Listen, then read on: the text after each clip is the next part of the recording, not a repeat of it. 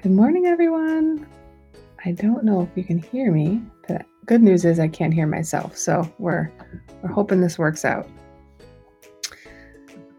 Hi everybody. I've had a technologically good morning. So this is my third attempt at the Facebook Live today. So today's topic is, have you ever noticed that some people are more noticeable of others?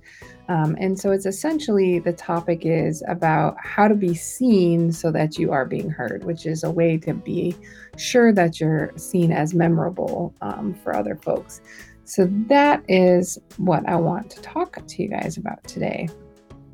All right. So I guess my first question is, are you memorable, right? So do you do things that make you be seen and then be seen as memorable? I'm only going to offer up about 5 tips today. Normally, that's about what we do with things, but it's really part of an entire influence module that is part of the coaching program that I do. So oftentimes, many of my clients come to me and say, I want to increase my influence with my boss. I want to increase my influence with my peer group. And so the first thing we do is we start by changing some of the signals that they're sending to their boss or to other people. And so today I wanted to just cover like 5 different signals you can use to be more memorable to your boss or your peers, or really whomever it is that you want to be more memorable for. By the way, hi, I'm Jackie Schwab. I am the founder of the Press Play Lifestyle Signature System, and I'm also a professional success coach. So with that being said, what is the first thing that you can do to be more memorable? And I don't think this one is a big surprise to anybody, right? The first thing that you can do to be more memorable is to smile. And we mean a real smile, not the fake one that we can all spot a million miles away. There's been research that shows people who smile more are actually viewed as happier, more confident, and more likable, which again, probably doesn't surprise anyone. It really is a good way to judge how people feel about you. For example, I have a family member that I know does not particularly care much for me. Frankly, the person probably does everything they can to avoid smiling at me or to be in my presence. So very often by the way someone does or doesn't smile at you about how they really feel. Now, there are actually ways that you can practice smiling and ways that you know when a smile is real. So I'm going to be all extra animated today so you can kind of see that. It's very, very hard to fake a real smile, but I'm going to give you some tips and then you can practice in the mirror and make sure yours is better, right? So first is the corners of the person's mouth. So this is not a real smile, right? A real smile is the corners of the mouth are upturned, right? The other thing is the cheeks, right? So you might notice, thankfully I have big punchy cheeks. So when I smile, you see my cheeks actually go up as well. Although I'm not sure I wanted to particularly point this out, but you can also notice when you smile, you see the corners and the wrinkles in my eyes. So that's because I smile a lot, first of all, and I'm getting older, but it's also a component of a real smile. So if you're not sure that you got your like fake, hey, how you doing smile? But if you're trying to practice a smile, just take a little bit more time, go and check out the mirror, make sure your cheekies go up, the corners of your mouth go up, and you got some wrinkle action going on the side. All right, so enough about the smile. The next one is interesting. So if you really want to be seen, right, or memorable, a lot of people, when you're doing face-to-face interaction or video interaction, right, is people move their eyebrows, right? You may notice, maybe not notice me doing that on my videos, but you'll probably notice more often now, right? So if you think about it, eyebrows show a lot about people, and especially like in cartoons, you can definitely tell. So when they're mad, right? I furrow my brow, my eyebrows are down. When I'm curious, oh, that's interesting, right? So the way that you move your eyebrows or not moving your eyebrows is a way that is seen as inviting or not inviting to others. So that's one way you can become more memorable, and being more memorable helps you increase your influence. Third one is interesting, and I thought it was cool. The one detail that I really, really liked was tilting your head, right? It's like showing you're interested. It doesn't matter if it's right or left. Now, here's the reason why there's the belief that we do this and that people then believe we're more interested or more friendly. Because when you turn your head, you actually expose your carotid artery. And when you do that, it shows that you are not a threat and you don't perceive them as a threat, right? Therefore, you're friends. I mean, just consider when dogs fight, where do they bite, right? They go for the throat. You ever see a puppy kind of do they do the little cute head tilt, and you assume that they're more friendly, right? It's the same thing for people. So when you're interacting with others, consider working on a slight tilt. Now, don't be doing this because then they're going to think you're goofy, but just like a slight tilt once in a while, like, oh yeah, you're really interested. And this really shows, and studies have shown that people who tilt their head, the other person either sees them as more attractive, so I guess I'm better looking now, right? More trustworthy, and often they see them as kind. And just again, think about it. What is a hostile position for your neck? Right? Head down, chin tucked, protecting your neck, giving a furrowed brow, all the things we just talked about, frowny face, right? That's not seen as very friendly, and certainly not in the way that you would like it to be. We're not your friend, right? Not your friend. I'm your friend, right? Kind of see that big change there.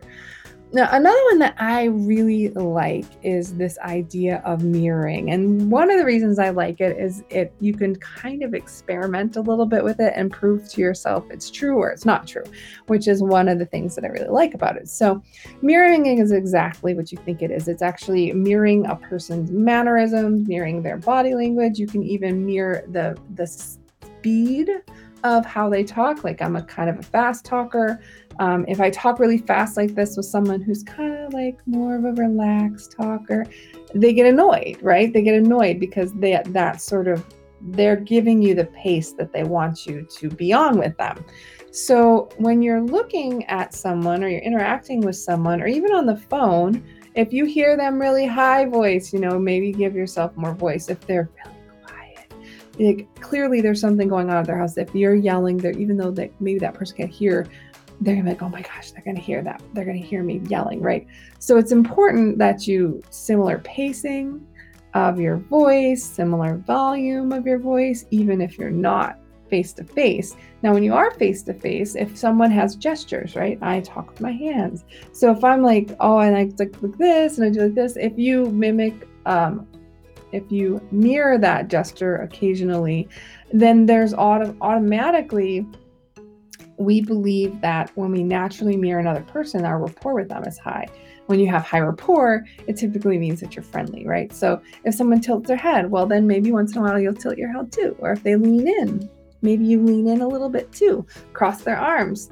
Maybe they're cold, but even if they are giving you kind of the weird, I don't want to be by you vibe, if you kind of cross your arms too. So avoid being too obvious though, because there's this fine little line between mirror and mockery, and nobody likes to be mocked. But the fun part about all of this is if you actually mirror someone's behavior long enough, what ends up happening is you can actually lead the behavior. So you see me kind of lean back, right? And if I lean back, the person will actually lean back a little too. But it usually only works if you've been mirroring them for quite a bit of the time that you're together and not mocking. So give it a try. It's a fun little test to see. And if you actually are able to lead them into mirroring you, your influence is very, very high, and so will be your memorability. And the last tip for today is lean in, right? So, and I like this one because I can talk about the lean in and then kind of the lean out piece. But think about, if you like someone, very often you'll lean towards them. Or if you're going to tell them a secret, right? You lean all the way in. And the other similar body posturing is people who like one another normally have their torsos, right? Their bodies are pointing to one another. They also often, their feet, right? So if you're in a conference room, people all kind of turn toward the person that is talking. They have their feet, if they have their feet crossed, oops, I just knocked my stuff over. If they have their feet crossed, very often their feet are crossed and pointing in the same direction. If the two people are talking or three people are talking, it's kind of funny, right? We all turn together, even though it'd be better if one wasn't. Everyone's feet are kind of in a little mesh in the middle. So just take a notice the next meeting, like watch people's posturing. Do you see people move toward the leader, right? The leader usually owns the posturing in the room. The other thing is you also notice if there's someone that doesn't like someone else, right? Or if they don't want to be in there, they kind of like lean back a little bit, or maybe they're moving around. Maybe their chair's pointing like toward the back of the room. Their feet are kind of just under the table. So what's cool about sort of this lean in piece is if you're in a meeting, if you use mirroring, you might be able to get everybody back on the same page, but B, you can kind of see some of those unseen, unsaid conversations that are going on based on the way people's bodies and feet are pointing. Now, I just want to note that because there's always that guy that has to tell you, well, that's not true for this. And of course, right? Not all tips work for everyone. So I have 2 examples of how all tips don't work for everyone and for all the time. The first is eye contact. Now, the reason I bring that up is very often I say like eye contact is better. However, I happen to live in a community where there are a lot of people on the autism spectrum.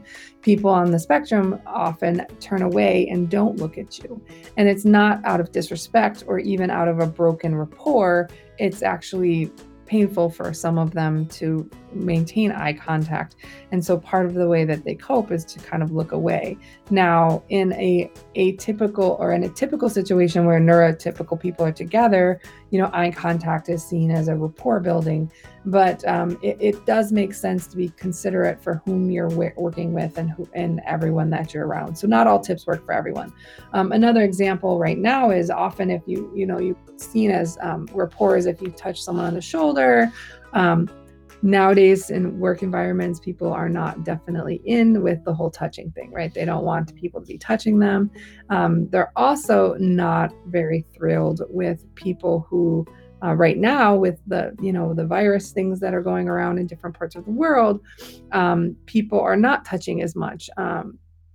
Touching is also very culturally centric. So we have our friend Fabino, who's back from yesterday, from Brazil. People from Brazil are very, very touchy, right? They do a lot of touching.